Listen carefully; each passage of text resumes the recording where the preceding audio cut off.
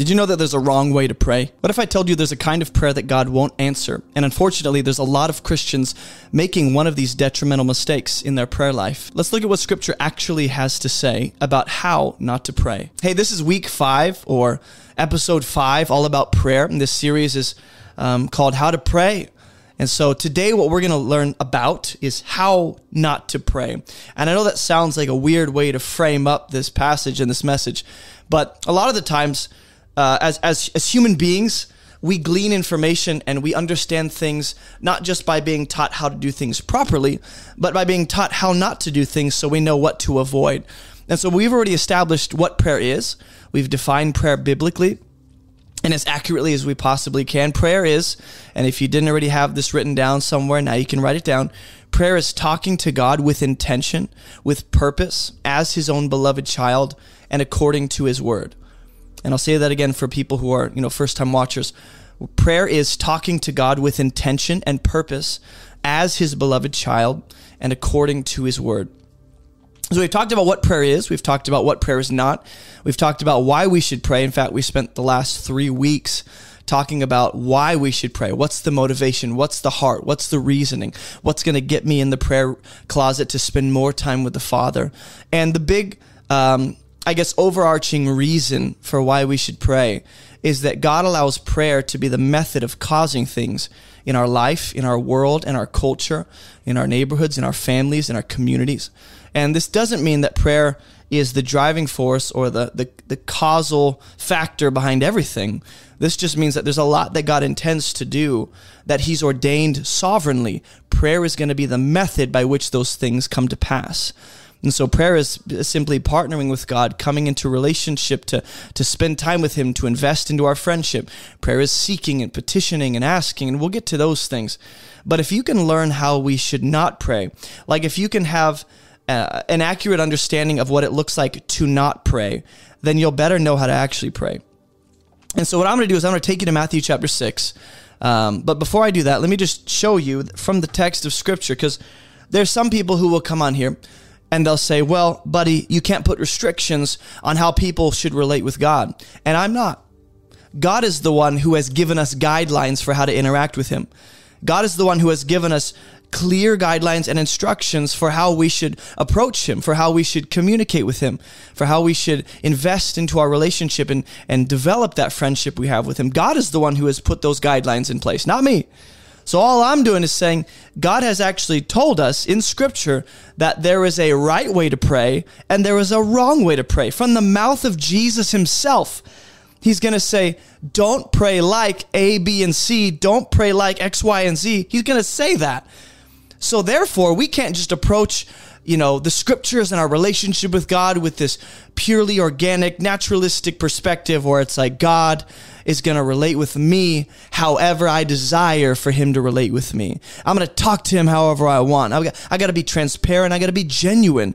In the name of being genuine, that doesn't mean we just not consider what God has or what God says about praying. Let me say that again because that came out kind of funky.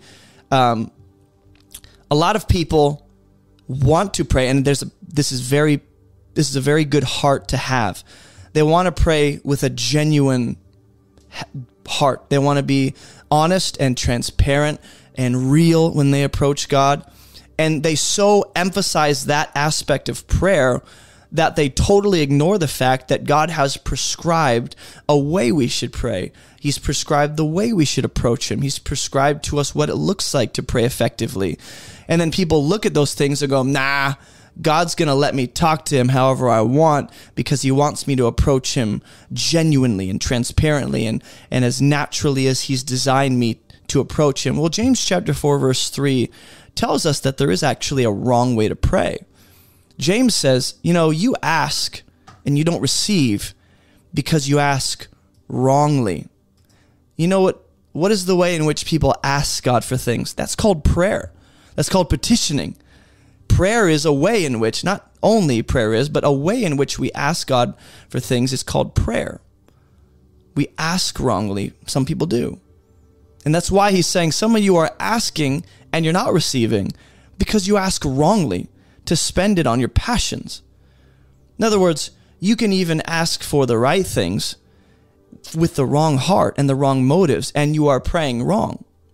James is, I think, piggybacking off what Matthew chapter 6 is going to teach us about prayer. But let me give you a few more things to think about. As we approach Matthew chapter 6, I'll give you the context when we get there. But in Psalm chapter 109, verse 7, there is this concept in the Old Testament, which rings true in the New, that some prayer is actually counted as abomination.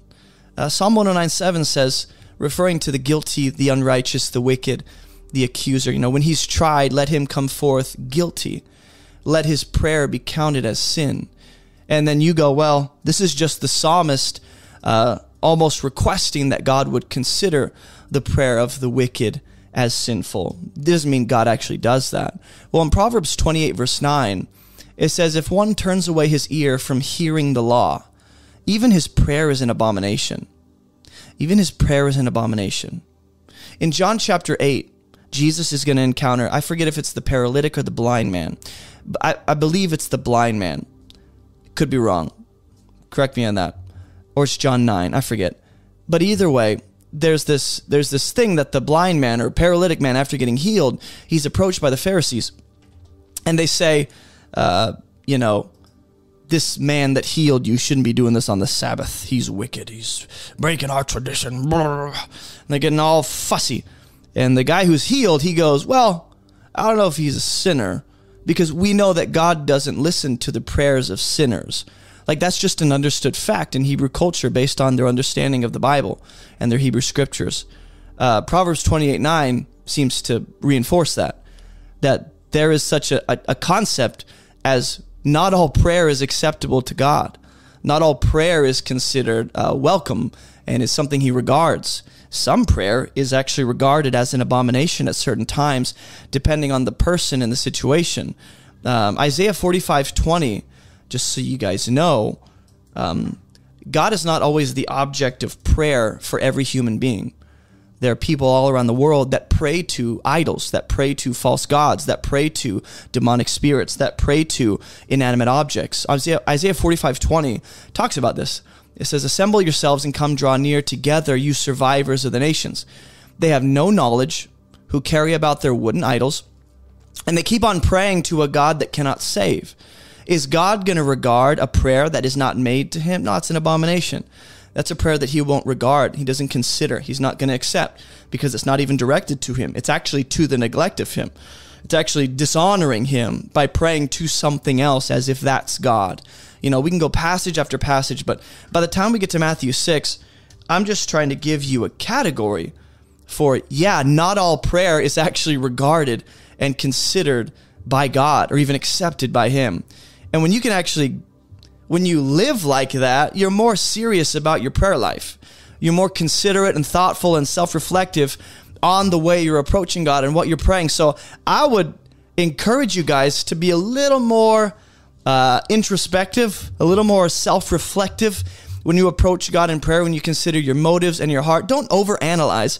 Don't fall into the paralysis of overanalysis where you do nothing because you're so afraid of messing up. But just be considerate of your own heart, of your own life as you approach God and what you're saying and your mentality and your perspective and all those things. So when we get to Matthew chapter 6, Jesus is explaining in the Sermon on the Mount, in this portion of the Sermon on the Mount, he's talking about how the hypocrites, they do 3 religious activities with the wrong heart, the wrong way. He says they give, they pray, and they fast. They're doing religious things. They look spiritual. They're doing the right things from the perspective of the world, from the typical Jewish person going, wow, or from the typical Hebrew looking at the Pharisees going, wow, they're so spiritual. They're so amazing. They're doing the right things, but with the wrong heart. And Jesus actually says it's actually the wrong way. They might as well not be doing it. They might as well not be giving or praying or fasting because they're just after human rewards. They're after temporary human, accomplishments and praise and applause and, all the things and the approval of men. That's all they want. So by the time we get to Matthew chapter 6, verse 5, Jesus has already talked about in the Sermon on the Mount, don't give like the Pharisees and the hypocrites. They make a public spectacle of themselves. Now he's going to bring take that same framework he used for giving, and he's going to apply that to praying. Then he's going to apply that to fasting, which prayer and fasting go together. But listen to what he says in verse 5. He says, and when you pray, which, by the way, it seems to be an expectation. It just seems to be understood. Like, yeah, you're going to pray. When you pray, you must not be like the hypocrites. Okay, what about the hypocrites should I be protecting myself against and guarding myself against and making sure I don't do? Well, he says, because, here's why, the hypocrites, they love to stand and pray in the synagogues and at the street corners, that they may be seen by others. Do you know what they love more than God? They love the approval and the applause of people. They love people, cheering for them and thinking much of them and regarding high. In other words, they are so obsessed with the opinion of man, they've begun to completely neglect the opinion and the approval of God in their giving, in their praying, in their fasting. The hypocrites, the reason they make a public spectacle of themselves as you enter into chapter 7 is because at the end of the day, they love money. They serve money. They worship money. And if they can get more people to approve of what they're doing, if they can get more people to like them and cheer and have all the applause of the Hebrew people in Jerusalem, that means more money in their pockets because they serve money, not God. So we know that the hypocrites, per the words of Jesus, they pray to impress people. And Jesus is saying, hey, when you pray, essentially, don't pray to be seen by others. Don't pray to put on this spiritual pretense. Don't pray to garner the attention and the applause of people. Don't pray to impress those who are listening. All these different ways of saying, don't pray in such a way where you're concerned with people's opinions and you're ignoring and neglecting God's. Don't pray in such a way where what you're saying, you're choosing your words based on who's listening, or you use certain lingo and certain language based on who's around and based on who's going to, approve of what you're doing. Forget what people have to say about your prayer. You ain't praying to them. And this is more addressing the public aspect of prayer. Jesus is not going to say public prayer in and of itself is an inherently bad thing. It's not what he says. He says there's a kind of public prayer that you need to be on guard against and make sure you don't fall into it.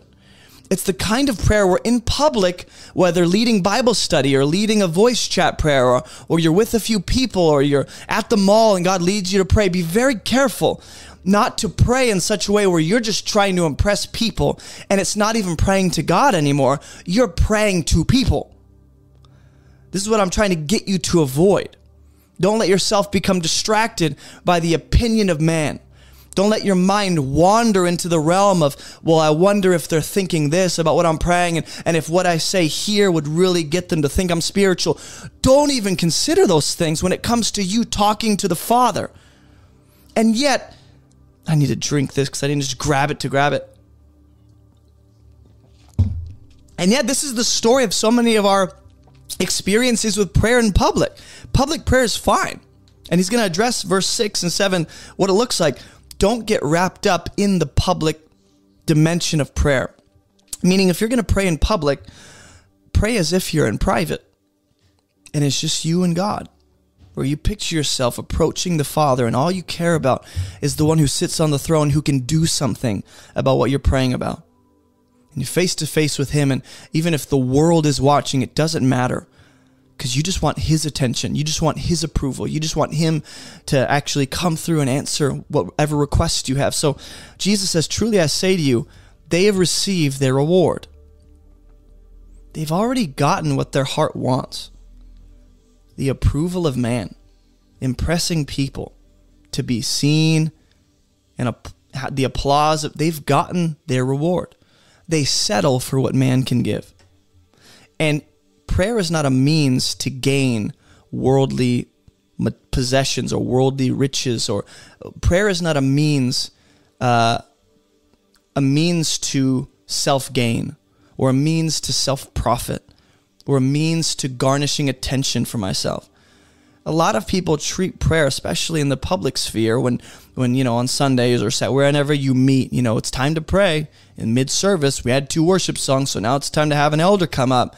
It's so easy to let the flesh creep in, and now this sweet time where it's supposed to be you approaching the Father, it's now, I wonder what they're thinking. I wonder if they'll like this. I wonder how I look. I wonder if I'm stuttering. And you get so in your head you can't even talk to God anymore because you're so busy projecting thoughts on other people, thinking you know what they're thinking about your prayers, and you don't. These people, they settle for what man can give. They settle for worldly gain. And prayer is just a means to worldly gain, self-profit. And you have to ask yourself, do I pray with that kind of heart? Or my prayer, forget the whole public aspect, just prayer in general. Do I view prayer as just a means for worldly gain, as just a means for my needs to be met, as just a means for me to have what I really want and accumulate worldly treasures and possessions and gain more influence and gain more traction in my career and explode my business? Is prayer just a means by which you intend to take steps forward in the worldly sense of making progress? Truly, I say to you, they've received their reward. But, now watch, he says, but, instead of doing that, here's a different way to pray. Here's the contrasted way to pray. That is contrasted with this example of the hypocrites. When you pray, go into your room.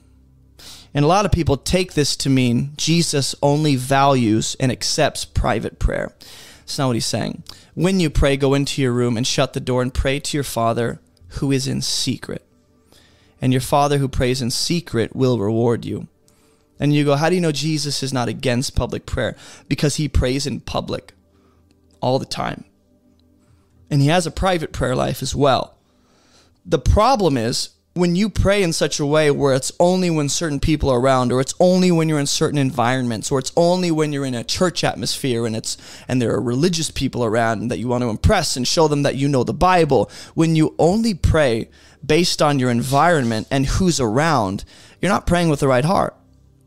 If you don't have a private prayer life and you only pray in public realms, or if you only have a private prayer life and you never pray around other people, I think there seems to be an imbalance. It's both. I should pray with people and for people, but also behind the scenes when no one's looking. And if I only have a public prayer life, that shows that I'm not as authentic as I'd like to portray myself to be. Go into your room and shut the door. Jesus is all about, here's the issue at hand. Secrecy and the attention of the Father seem to be key elements in what kind of prayer Jesus is promoting. He's saying, pray to your Father. Those people, the hypocrites who make a public spectacle, break out the trumpets and be like, well, time to pray, everyone. They are not concerned with the attention of God. They don't care about his approval. They don't care about his opinion. They don't care about having a secret private prayer life where just the Father sees them, because that doesn't get them more money. That doesn't get them more success and more validation from people.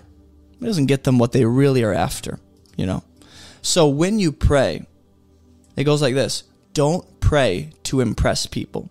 Don't pretend to be spiritual. Don't put on a face. Don't try new words out. Don't exercise and flex your biblical knowledge and big old hermeneutical words. Just pray the way you talk to God in private. And that's easier said than done, because a lot of us have just been raised in this culture to obsess about what people think about what you're saying and doing. And we just live in our heads all day, can't even enjoy life, can't even enjoy prayer. Luke 18:10, Jesus gives a parable. And again, this is not just don't pray to impress people, it's don't pray solely for worldly gain, as a means for worldly progress and success. So Jesus gives this parable. He also told this parable to some who trusted in themselves, okay, that they were righteous. So what does it mean that they trust in themselves? They have self-righteousness, and they treated others with contempt. Self-righteousness will always belittle other people. That's a sign that you are self-righteous in some sense. Is that you look down on others, judge others as if to be better and superior and just overall, more valuable than other people, and you look down with contempt. That is never, ever a justifiable perspective to have. There's no way to excuse that. That actually is an indication you have some self-righteousness that needs to be dealt with, and I have the same thing, man. So watch this. He says, 2 men went up into the temple to pray. One was a Pharisee, okay, trusted in themselves. The other was a tax collector. The least you'd expect Jesus to use as the hero in this parable. The Pharisee, standing by himself, prayed, "Oh God, thank you I'm not like other men, extortioners, unjust, adulterers, even like this tax collector." Like, bro, you're saying that right in front of him? He can hear you. He's in earshot. "I fast twice a week." Notice how this Pharisee, he's using prayer as a way to bring God his resume and list his credentials and tell God why he's so awesome. If you'd use prayer like that, fix that real fast. "I fast twice a week." Prayer is not a way for you to put yourself on display to impress God. Prayer is not a way for, this is not American Idol. He's not judging you based on your credentials that you bring him in prayer and going, "All right, show me what you got this week." "Well, here's everything I did, God. Here's my resume." That's a terrible way to use. That's a terrible reason to pray. "I fast twice a week. I give tithes of all that I get." But the tax collector, standing far off, notice, he dare not approach or presume to come near to God, knowing his own sinfulness. There's a humility. There's an admission of sin. There's already a recognition of guilt and conviction. He wouldn't even lift up his eyes to heaven. But he beat his breast, saying, "God, be merciful to me, a sinner." I tell you, this man went down to his house justified rather than the Pharisee. Everyone who exalts himself will be humbled. The one who humbles himself will be exalted.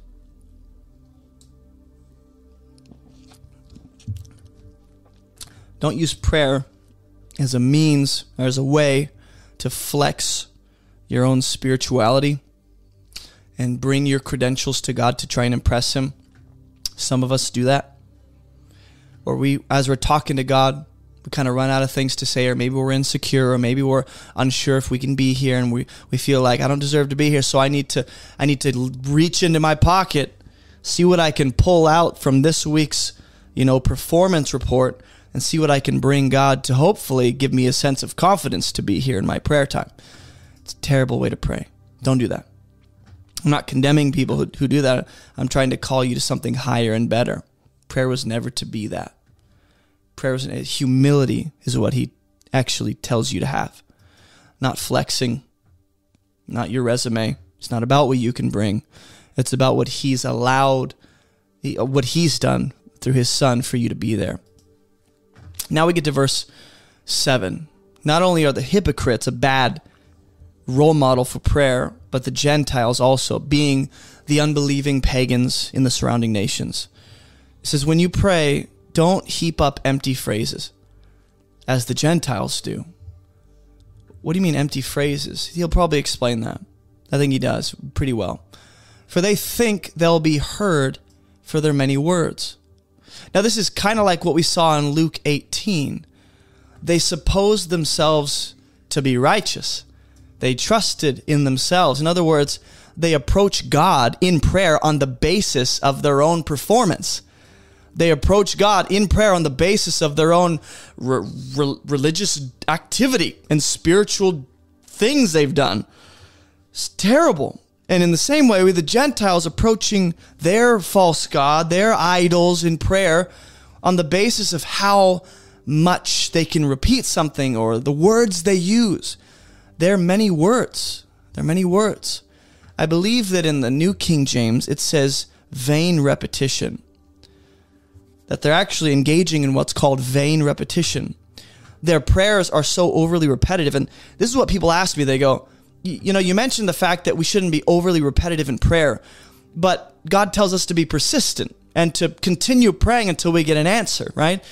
So how do you balance that? How do you continue in persistence and continue approaching the throne of God till you get an answer without being overly repetitive and heaping up empty phrases and thinking that he's going to hear me because I'm saying it a lot? How do we balance that?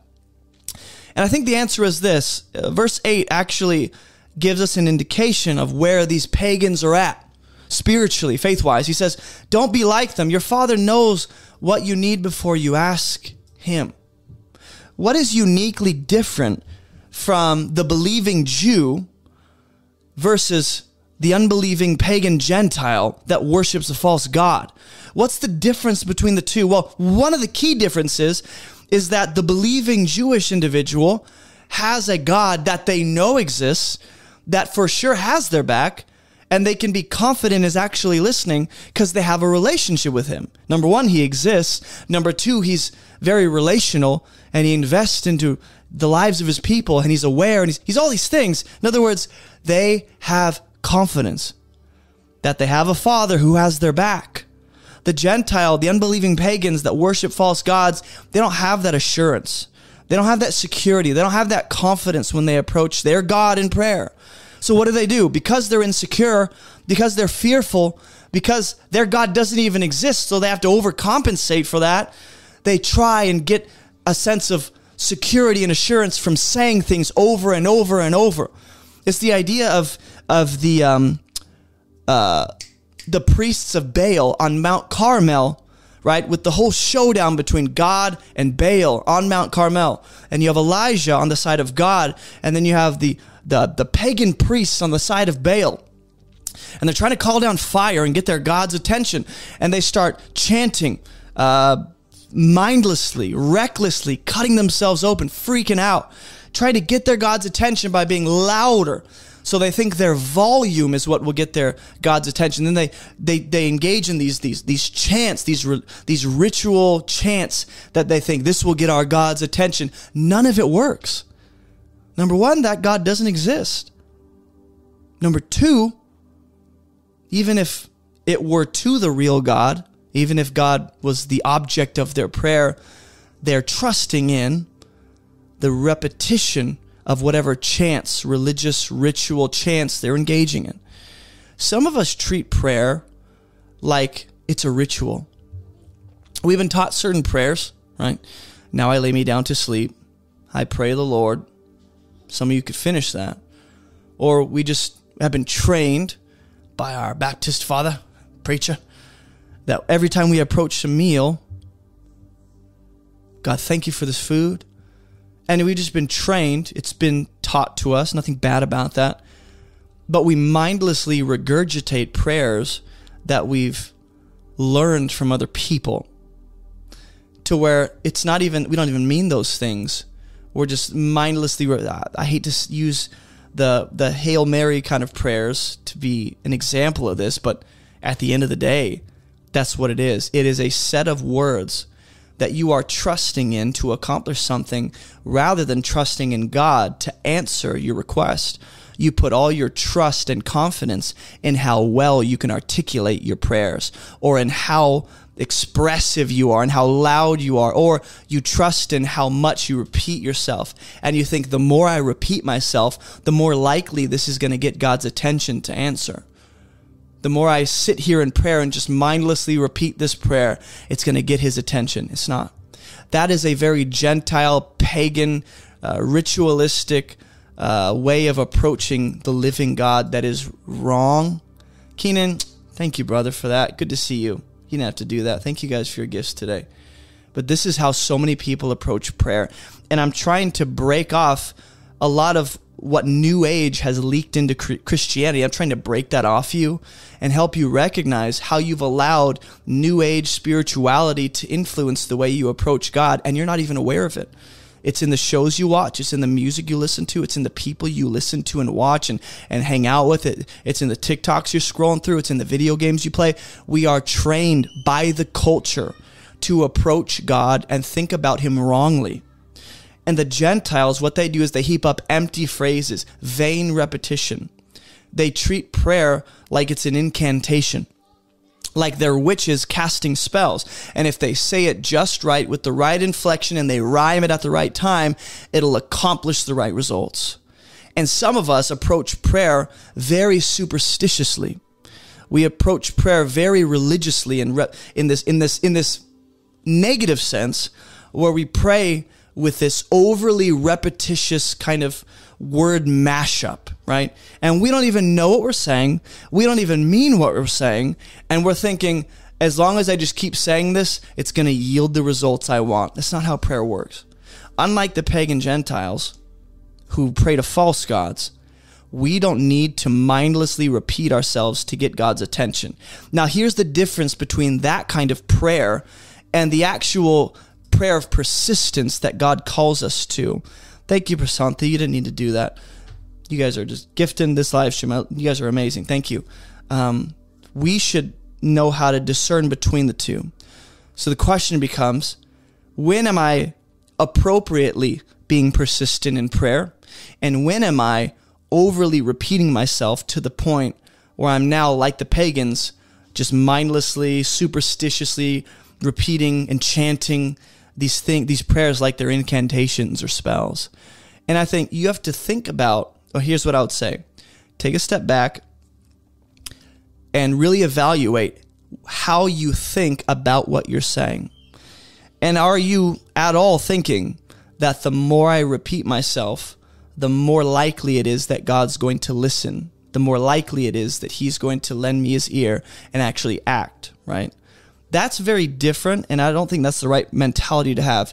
That's very different than the way children of God should approach their Father in prayer, with persistence, where we go, I haven't gotten an answer yet. So I know I've been praying this for the last 30 days, but I'm going to pray again today. I'm going to pray it once, leave it at your feet. Trust that you heard me. Trust that you'll act according to your will. Trust that you see things I don't. And I'll pray it. Like let's say I'm in need. I'm praying and pleading with the Lord for a job. It's been 4 months. It's been 8 months. It's been however long, okay? And I'm going, Lord, I've been asking you every day. Just because he hasn't answered yet doesn't mean I should stop praying. I should pray persistently and consistently until I at least get a no, or until I at least get a not yet. And I go, okay, but I'm going to keep asking until you actually do it, since I know it's going to happen. That kind of persistence and consistency in prayer, I believe, is biblical, where, and it's not about the time frame or the duration between prayers. It's more about, number one, do you mean what you're saying? Number two, is all of your confidence and all of your trust in your own words, or is it in God? And I haven't really fleshed this out myself, but I'm wondering, like, how we can learn to discern between the two, because I don't want any of you leaving here going, he told me not to repeat myself, so I prayed it once 8 years ago and I haven't touched it since then. No, I'm saying God calls us to pray without ceasing. That is to pray persistently and knock until you at least get an answer. A no, a not yet, a yes, whatever it may be. Silence. I'm going to keep leaning in until the Father answers. And I think one of the differences between the pagan prayer and the godly kind of prayer is I'm praying and I know he's listening. And I leave it at that. I trust his will. The pagan prays and they're going, I'm not even sure if he's listening. So I got to repeat myself to really be sure he caught it the first time. And of course, they're praying to a God that doesn't even exist. So how can they have an assurance he's listening when he's not there? Of course, they can be self-deceived and delusional. But at the end of the day, I'm trying to encourage you, don't pray superstitious incantations. That doesn't mean you can't glean wisdom from how people pray. That doesn't mean you can't pray word for word what someone else did. And you're like, that really articulates well my heart to God. I'm gonna use that in my prayers. That doesn't mean you can't do that. What I'm saying is, don't pray in such a way where you are just overly, I'll say it like this, where it's something you've memorized, like you're in Awana, and you're just trying to get a prize. And you only memorize, you rehearse it over and over and over just to get that Snickers bar so you can leave and never remember it again. That's how we used to treat Bible verses in Awanas or whatever, Sunday school you grew up in. There was always like a prize for a memory verse, right? And we treat prayer like that. You're like, I've memorized this prayer, So I'm going to bring it to God. It'll yield the results I want. I can kind of cash in, get what I want, and leave. The other thing, and I've said this already, their prayers are empty phrases because they mean nothing. And they don't even mean what they're saying. Christian, thank you. You guys, stop it. No more. Cutting you off. These people are heaping up, piling up empty phrases because there was this common belief, again, that if they could say the same thing enough, they're more likely. And I'll tell you, the more you say something over and over, the less weight it really carries, the less you begin, you mean it less and less each time you say it. At least in my own life, I've seen this in my own prayers, where I'll say something and it'll be like the 12th time, I recognize, like, whoa, why did I repeat myself so much there about something that I should trust God is involved in? I already brought it before his feet. I should have ended it there and said, why am I don't even, it's almost like I went on autopilot and I wasn't even thinking about what I was saying. I just kind of was looping and stuck on the last prayer I made, like, Lord, please come through on our finances, come through on our finances. Then my mind starts drifting toward, the homework I need to do, or the things I need to do around the house, or what my wife asked me to do earlier. But I'm still mindlessly repeating that phrase. And then I tune back in and go, whoa, I wasn't even thinking about what I was saying. I didn't even mean that. That's the kind of empty phrases I believe, Jesus is really hitting at. Keenan, I told you no more. I'm going to call you after this and really give it to you. You guys, thank you. So their prayers put more emphasis on the impressiveness, the clarity, the spirituality of the words they use. And here's the subtle danger in prayer. Okay, watch. The subtle danger is that your attention would be more on how you are articulating things and how you sound and how it's presented, more than your attention is actually on God himself. The object of our prayer and the object of our faith is God. Not my own words, not my own prayers, not my own volume level, not my own repetition. Those things are a means to an end. They're a means to relate with God. He's the object of my trust and my faith, not my prayers. So I encourage you, don't put trust and stock in how well you articulate your prayers. He sees your heart. He knows what you mean. When you can't even get it across, when you just weep, he knows what your heart is really voicing through those tears. He sees it. He knows it. He caught it before you even knew to voice it. Keenan, kick him out of the stream, guys. Keenan, stop it. I'm gonna find you. So, like I said, there are some prayers we've just, as kids, we've adopted. We've taken for ourselves, and we don't even know what we're saying because it's been so ingrained into our spiritual life that we don't recognize the fact that, hold on, I'm just regurgitating something I memorized when I was 6. Do I mean this? When I say, God, thank you for this day, do I mean it? When I say, God, thank you for this meal, do I mean it? It's more about the heart and the motives, the intentions behind what you're saying. So I'm encouraging you, don't pray like the hypocrites. Don't pray like the pagans, where they treat their prayers like they're casting a spell and they got to nail it just right or it won't yield the right results.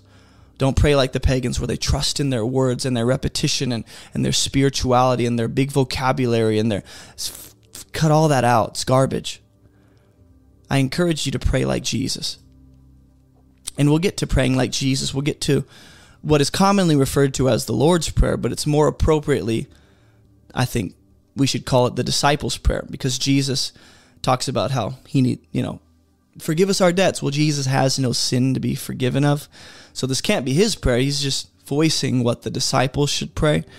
But, we talked about how we shouldn't pray like the hypocrites or the pretenders. We talked about how we shouldn't pray like the pagans, the unbelievers. Now, I want to show you what we should pray like, and that is to pray like Jesus. Pray like Christ. So what I'm going to do is I'm going to flip these things on their heads. And I showed you how not to pray. Now I'm going to reverse those images and show you how you should pray. How you should pray. Christian says, let's chill with the donations for now. Only donate if the Lord leads. Hey, if the Lord is leading, I won't stop you. But it is funny. I think at this point, Keenan, you're crazy. Pray like Christ means this. If we flip the image of the pretenders, the hypocrites, who pray in spiritual pretense, they're self-centered, they're about the approval of people. Well, that means we're not going to do that. The way Jesus prays and the way he calls us to pray is to pray with faith and trust, not doubt. So you have to ask yourself, when everyone that prays to a higher being or a spiritual force or whatever it is that they're calling, their energy universe, okay, whenever anyone prays, they have an object of worship, an object of that prayer, the direction they're praying to. Okay. You have to think about this when you pray. And I don't want you to be so overly analytical that you can't enjoy fellowship with God, but these are just things to learn to be mindful of. Learn to be mindful of these things. Think about what you're trusting in and what's motivating your confidence to approach God. Is it, and here's what I say. Here's what I would say. When you pray, the only reason you can be there and even talk with God and have a relationship with him and he listens is because of his grace toward us. It's based on who he is. It's based on his promises. It's based on his word, not my performance. And so when Jesus says things like this, we find a way to match our experience with this promise, and we try and find a way around this promise. Well, Jesus can't mean X, Y, and Z. There have to be some conditions that we're not seeing here. Jesus says, whatever you ask in prayer, he doesn't qualify what the whatever is. He makes a general sweeping statement. Whatever you ask. So he's not talking about anything in particular you're praying about. He says, whatever you ask in prayer, believe you've received it, and it will be yours. Now, if you disconnect that promise from the rest of Scripture, then of course you're going to walk away discouraged because you're going to go, I've tried that. I have not seen that every single time in my life. I've believed. In fact, I've had more faith than I've ever had, and it didn't happen. So either Jesus is wrong and he lied, or my experiences, I don't know what to make of it. Heads or tail, I don't know. And we'll get to this when we talk about the conditions of answered prayers. But for now, know this, Jesus really means what he's saying. And there are some things to know about prayer that Jesus assumes his listeners, the audience, understands about prayer. But know this, faith is appropriate to have in prayer. James will tell us that if you don't ask in faith, you might as well not even be praying. And again, there are some things that aren't explicitly stated in this promise Jesus makes. Whatever you ask, believe you received it and it'll be yours. And we're like, no. My life no. I've prayed thousands of prayers with the kind of faith that could blow up a mountain. Nothing happened. So Jesus, you better fix that. And we get frustrated, right? There's a lot that surrounds that promise that we need to talk about in coming episodes. But for now, know this. He means what he says. That faith is appropriate. Faith is right. Faith is reasonable. Faith is the driving force of prayer. You got to believe that he exists. You have to believe that he rewards the faithful. You have to believe that his promises are true.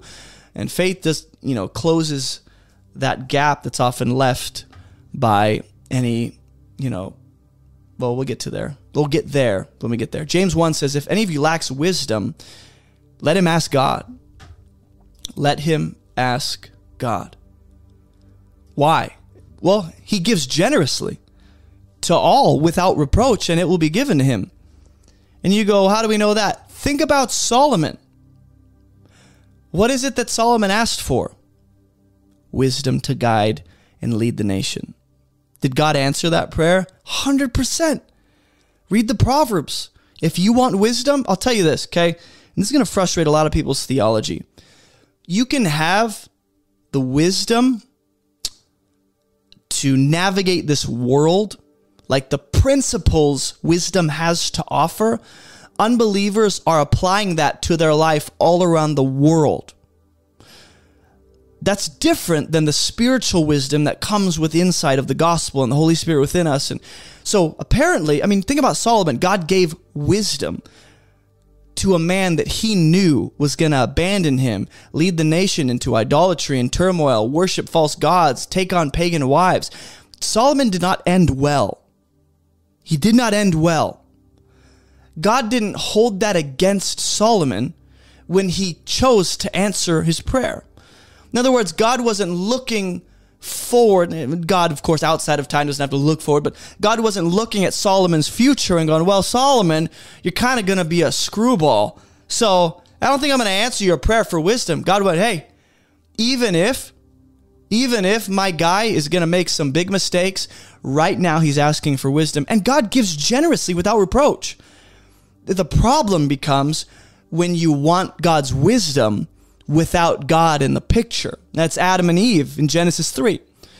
So God promises, I will give wisdom if you ask.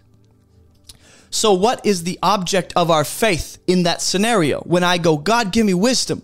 Is it how well I pray that? Is it how well I articulate that? Is it how loud and expressive I am and how serious? No, the object of my prayer is the words of God himself. He said it, that's what gives me faith. He promised, that's what makes me believe. He is the same yesterday, today, and forevermore. He's a gracious, generous God. That is what gives me courage and confidence to pray this. So when you pray like Jesus, as you'll see in future episodes, you pray with faith. Prayer is to be done confidently. This is the last thing we'll look at today. And we'll take some questions at the end because I know we're ending a little early. These messages on prayer aren't supposed to load you up with so much that you can't do anything. They're just supposed to kickstart you into maybe making a few changes in your prayer life.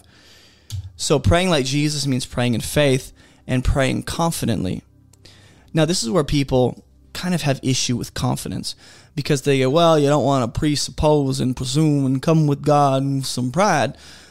I get that, Jimmy John, but at the same time, you can have confidence without pride.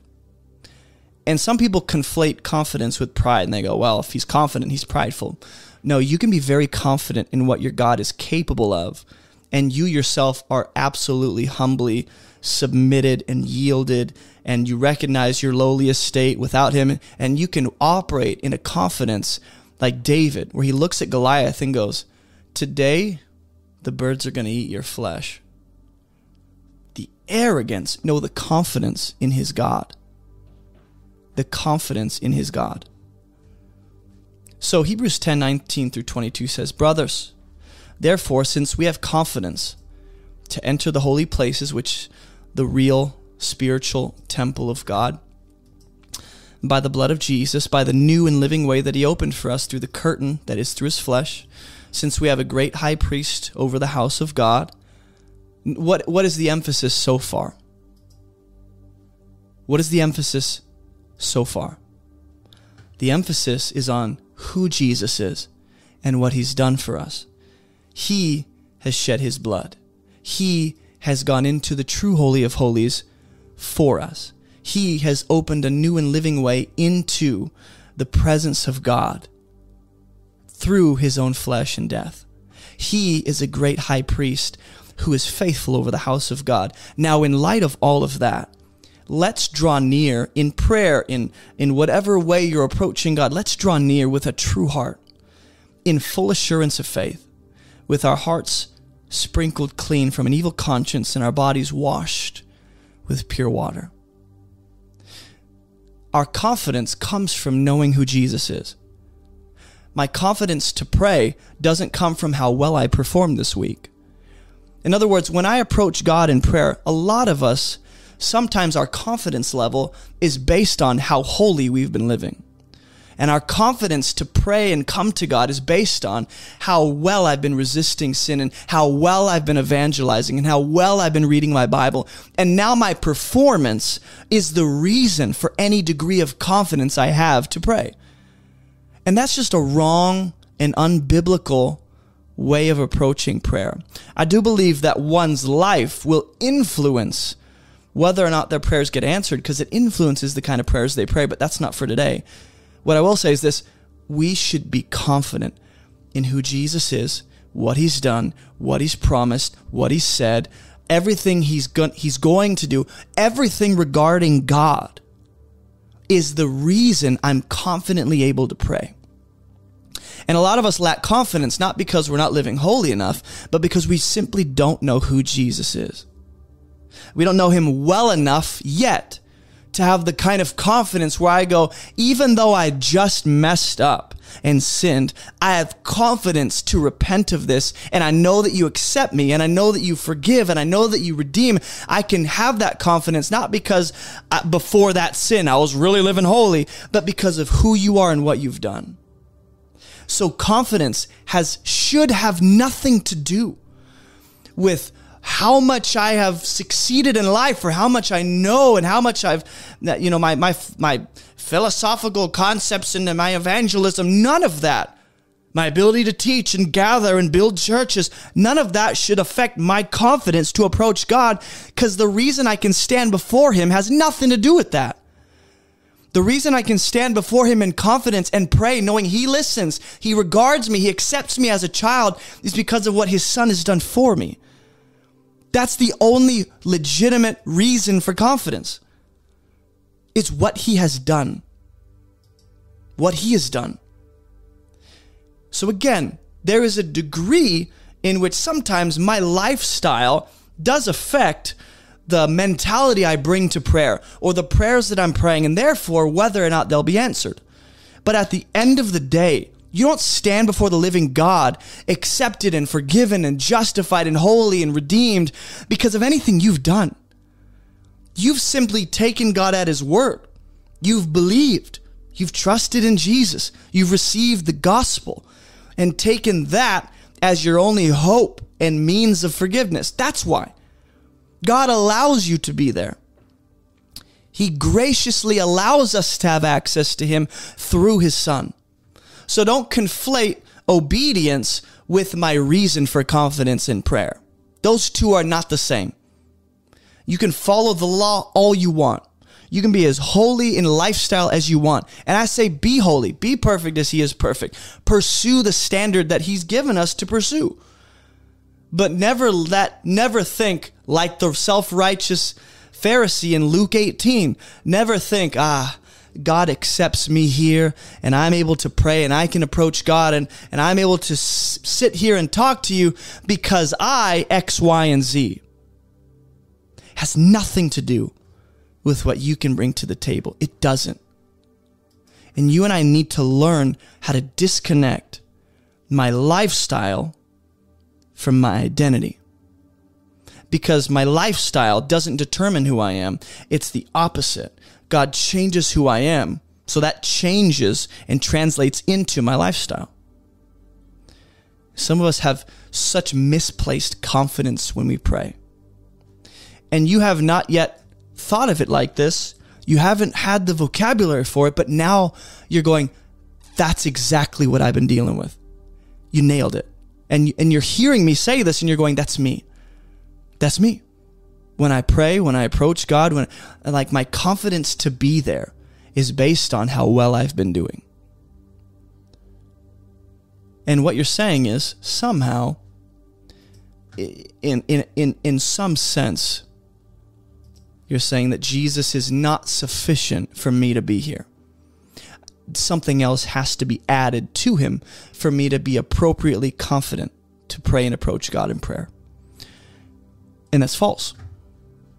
That's 100% false.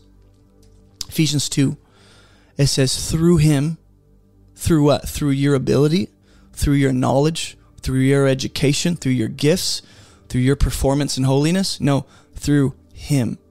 Who's that? Jesus. We both, Gentile and Jew, we both have access in one Spirit to the Father. How do we have access? This is not just about prayer, fellas, lady fellas. This is not just about prayer. This is about having a living, abiding relationship with God. This is about being reunited with the Father. This is about having a connection to God that was severed by sin. And now that connection has been fixed. You now have a living, abiding relationship with God. You have access to the Father. He dwells in you. You dwell in Him. You're seated with Christ in heavenly places. How? Through what the Son has done. And the Spirit of God inside of us not only testifies to our sonship, but He's the one who reminds us of our confidence to pray, even when all we feel is shame, even when all we feel is condemnation, and I'm bringing all my baggage from my past into my prayer time, and all I'm thinking about is the mistakes I made this week and how I promised I wouldn't go back to that, and I told my wife I'd change, and I'm lying behind her back or what have you, and all that stuff is plaguing my mind as I'm just trying to pray. And you have to sift through all that trash to get to the place where you can actually talk with God and enjoy fellowship with Him. And I'm telling you, it starts with taking the confidence that you've placed in yourself and putting it back onto Jesus. The last passage is this. It's Hebrews 4:16. It says this: let us then with confidence. Do you see the theme? Confidence, boldness, assurance, faith, but it's balanced with humility. Be careful not to take the confidence to such an unhealthy extreme that you arrogantly presume upon the grace of God like you deserve it, like you're entitled, like He should let you be there. And that's garbage. You don't deserve to be there. We're not entitled. It's a gift of His grace. Let us then with confidence draw near to the throne of grace, that we may receive mercy and find grace to help in time of need. This is not just referring to salvation and faith in Christ for the first time. This is talking about the daily throwing yourself down at the feet of Jesus, desperate for His guidance, His wisdom, His help, His Spirit, and saying, I need help to break this addiction. I need help to be a better husband. I need help to stop looking at that and watching that. I need help. I need mercy and grace. And you balance that desperation with a confident assurance that He's going to answer. Not because you deserve it, not because you're entitled, not because you've lived holy enough to have earned it, but because He who promised is faithful, like Joshua says. He sees right through. He knows your heart. He knows your struggles. He knows the shame and condemnation that are plaguing your heart and mind, and you haven't told anyone about it. He knows it all. But will you confidently approach His throne even when you look at your own life and go, this is such a mess? Will you maintain confidence that comes from Jesus alone and what He's done for you? He died your death. He paid for your sins. He came down into our world to take on human flesh and deal with human evil. His flesh was beaten and battered and punished in our place so that human evil was condemned. He died in our place. He resurrected in our place. He conquered death. He ascended to the right hand of the Father. He lived perfectly, never made a mistake, resisted temptation in the strongest form possible. All of that, who He is, He's righteous, He's holy, He's blameless. Everything He is, everything He's promised, everything He's done. That's my object of confidence, to stand in prayer and approach God with assurance. I'm not bold because of A, B, and C. I'm bold because of Jesus. I'm not bold because of anything I can bring to the table. I'm bold because He's enough. Even in the midst of my failures, even in the midst of this season of struggle and fighting and continuing to repent and change my mind, and yet I go back, even in the midst of that. And we'll talk about the balance of holiness and obedience and how it relates to prayer in future episodes. For now, just because I'm not touching on it doesn't mean it's not important.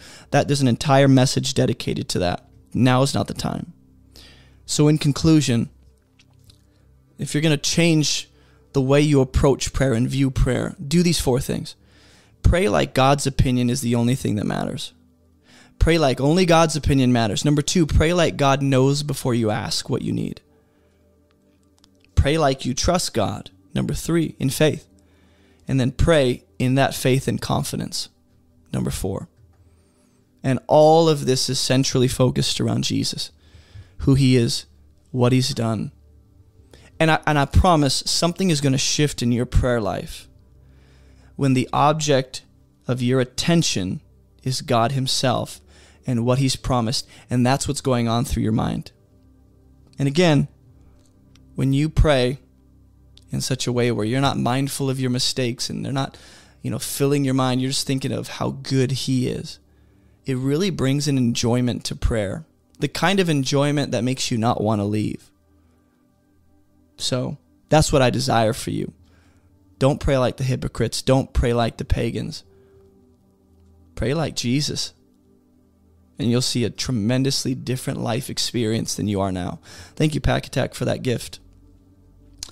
And I do want to take a few questions in closing because we ended a little, early. So bring your questions in. And while you do, while I have your attention, if you guys didn't already know this is Above Reproach Ministry. And you can find everything that you need in life. I'm just kidding. Just anything relating to the ministry at AboveReproachMinistry.com. You can find our free online Bible study courses. If you want to learn how to read the Bible, learn how to study the Bible, take your Bible study to a new level, check out our free online Bible study courses. They're online. They're self-paced. We have a 40-day, Bible study course, a 27-day and 11-day. We have a ton of free stuff. We have devotional studies. We have the skills courses. We have Bible study worksheets, all of my sermon notes, all these live streams and teachings, the podcasts, which, by the way, we have a podcast. Anywhere you listen to podcasts, you'll find Above Reproach Ministry if you want to listen to these rather than see my ugly face. We also have a second podcast, Above Reproach Church Podcast for the local church. I also have a book. It's titled Fruitful. I wrote it about 1.5 years ago. And this book is really designed to lead you into the most abundant, satisfying Christian life this side of heaven by giving you 3 essential keys. We're talking about your purpose, your position, and the process God has you to bring you through. And then, if you want to join our online church, that's on the Discord app. I didn't name the app. Okay, don't get mad at me if it says Discord. But the app is called Discord. You can join our online church. We have gatherings and all kinds of things going on in there. If you're looking for a church or an online community to join full of believers. And then the last thing is if you'd like to support what God is doing here. I have a wife and 2 kids. We live in South Carolina now. And this whole ministry, everything that we create, all the resources, all the teachings, all the curriculums, all the courses, they're completely free because of generous supporters like you guys. And so thank you guys for making this possible. You can get some merch or some online digital products to support us, or you can donate right here, AboveReproachMinistry.com/donate. Click the donate tab at the top.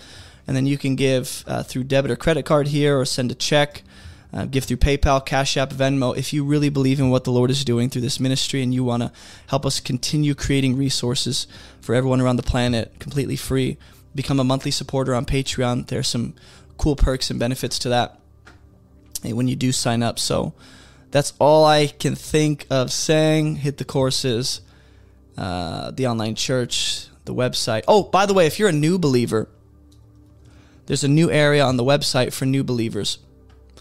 And let's say you just reawakened your faith in Christ, or you just came back to God, or you just decided to take your faith seriously, or you're just a new Christian in general. Go to our website, AboveReproachMinistry.com. All those links are in the description below on the YouTube video. Click New Believer right here. Bingo, bango. And then it will take you to all the things that we believe will be of value to you, whether they're physical, resources or online teachings we've done that are fundamental, foundational, or Bible study resources or church resources. Go check that out if you're a new believer. And any questions before we... Someone said, hey, can you repeat the 4 ways to pray that you just stated? Yeah, I'd love to. Pray like only God's opinion matters. Pray like God knows before you ask.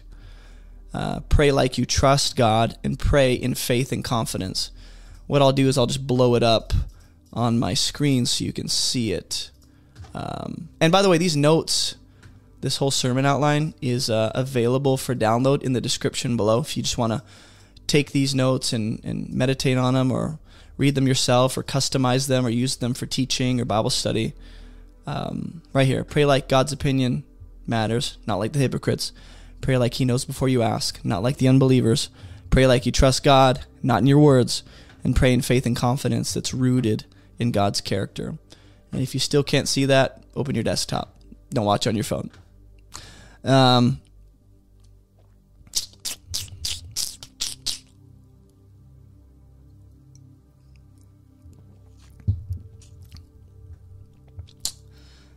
right, let's see what we got. I'm looking at the questions now.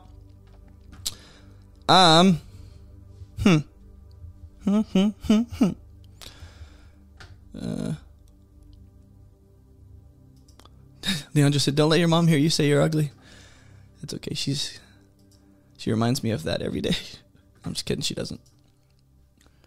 She's a good mommy. Because you're my beautiful boy. No, I'm not. Amazing. God bless you guys. Bennett says your Florida fan misses you. I was just there. I missed you. I really wish you could have been there, but I know you probably had some amazingly sweet time with your bride. Miss you, bro. Miss our Saturday studies. Well, I don't see any questions except a question about the rapture, which I'll give you guys a sneak peek into what I'm doing behind the scenes. Ever since the videos I've done on the rapture just kind of took off, there's been a clear sense that people are hungry to know really what the future is going to look like for believers. So I'm putting a study together where I'll answer questions like that. Everything about the rapture and what I've gathered and studies I've done. My encouragement to people who want to know about Matthew 24 or Revelation, go read The Wars of the Jews by Josephus, a Jewish historian that actually lived in the time of the destruction of Jerusalem and the temple. You will get a lot out of that. And I encourage you to read Matthew 24, Luke's parallel to that section, like the Gospel of Luke.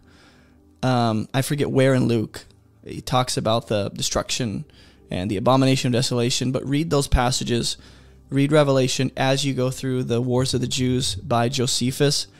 This is a historian who's just recounting what took place historically in Jerusalem when Rome came in and destroyed the temple. There's a lot that I'm having to process and put together, so I will have a study put together soon. Soon, like the way Jesus says soon. I'll be back soon. Like, I don't know when, but soon. So,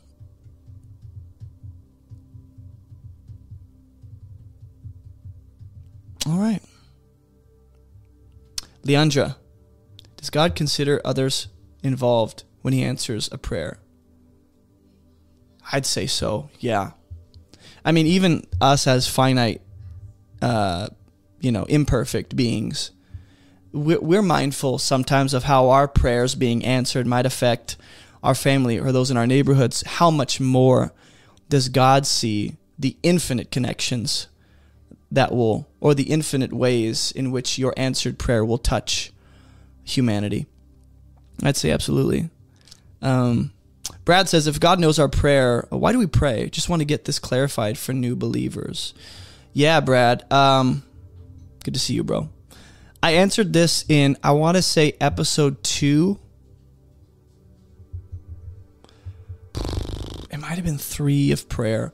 I would encourage you to watch, if you haven't already. I know you got some time on your hands, so if you have already watched the last 3 episodes on prayer, episode 2, 3, and 4, and you still have that question, I'll answer that.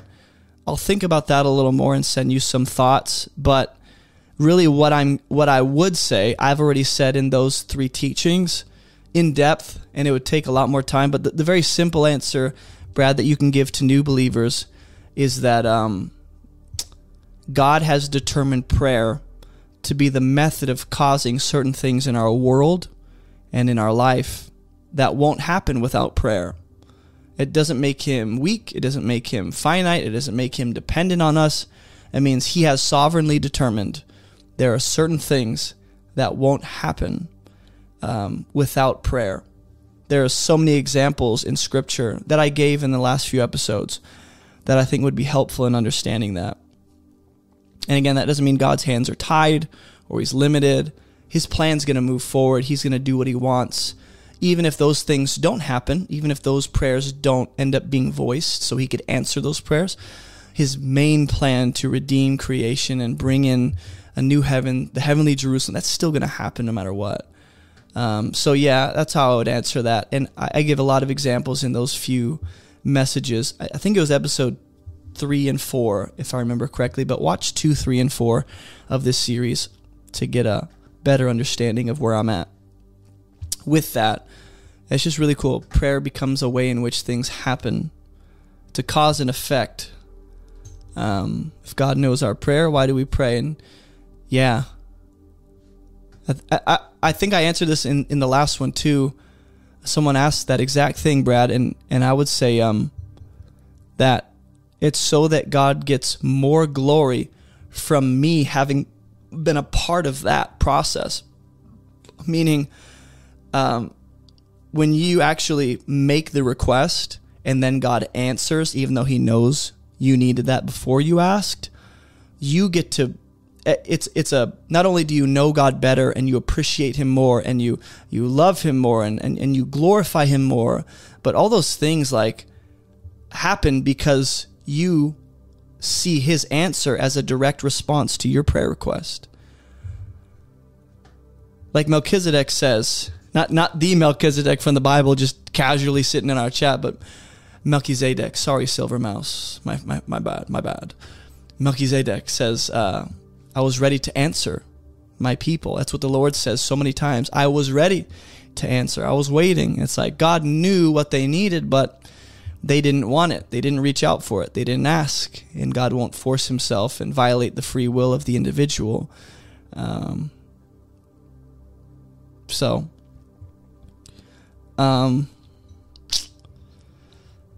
That's all we'll tackle today. We might do a Q&A tomorrow. I'm not sure yet. I've been gone for 6 days, technically. So I will do my best to gather myself and figure out what this week has in store. But as far as I know, I'm going to try to do a Q&A tomorrow. So, you'll know by tonight in the announcements on the YouTube channel. Stay updated with those, by the way. Make sure you guys hit the notifications bell and so you know when videos come out, when I post, to make an announcement to you guys. Hello from Kentucky. Could you end with your favorite prayer? Yeah, I would love to. Man, can I do this real quick? Can I show you guys my favorite thing to pray? Hold on. And we'll get to this portion in the prayer series when we do. You guys can see it. You can't even read it. I think this is the one.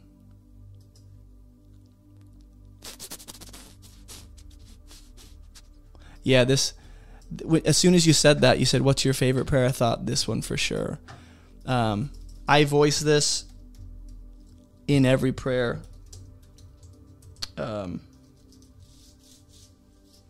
Because it's not even a prayer. It's something that I have chosen to remind myself of as I pray. Was it Isaiah 47? Maybe it was 40. Hold on one sec.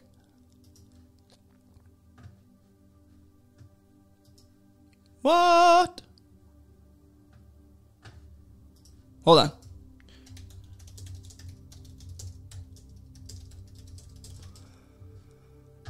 Yeah, 17. My bad.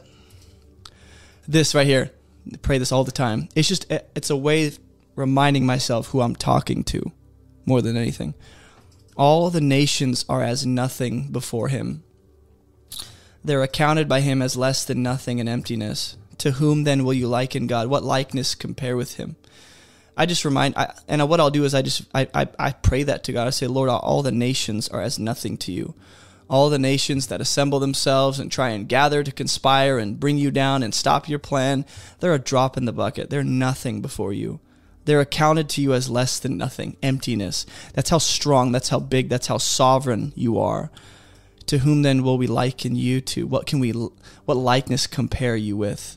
There's no one like you. That's a prayer that I love praying, just to remind myself who I'm talking to. So, in fact, we'll just end in prayer and then get out of here. Father, you really are the one who regards the nations as nothing. And yet you care so deeply for every single individual in that nation. But, man, they're accounted as nothing in terms of they can't stop you. You're sovereign over all the nations. You put in power who you want. And it's just amazing that you have that kind of power, omniscient sovereignty, that you would say the nations and everything they try and do to conspire against you, it's less than nothing. God, who is like you? There's no one. There's no God like you. There's no God beside you. That's why we come before you to worship you and learn about you, and we want to live appropriately. We want to see you clearer. Please correct our perspective. Please help us to view you appropriately, love you more, pray more accurately. And I thank you for this time, Father. I pray you'd not just bless your people, but man, would you please solidify this truth in their heart, that they would know what to do, that they would change the way they think of prayer and the way they approach you, Father. For the sake of your children and their joy in prayer, would you just let this seed fall on really good soil. I pray that they would be receptive. You would help them to be focused and aware and thinking all day about how they can change and apply these things to their life. Thank you, Lord, for who you are, that you allow us to talk to you. It's a privilege we just don't understand. We don't understand how much of a privilege it is, an honor, that you regard our prayers, that you consider us. Like David says in the Psalms, Lord, what is man that you're mindful of us? That's how we feel. Why do you have attention towards us? You don't have to. So I pray you'd help your people to walk in boldness and confidence today. I pray that things would shift in their thinking and prayer life. I ask these things, and I believe in faith that you'll do them. I really know that you're at work. I'm not doubting. I can't wait to see how you work and what fruit you bear in their life. It's in Jesus' name I ask these things for your glory.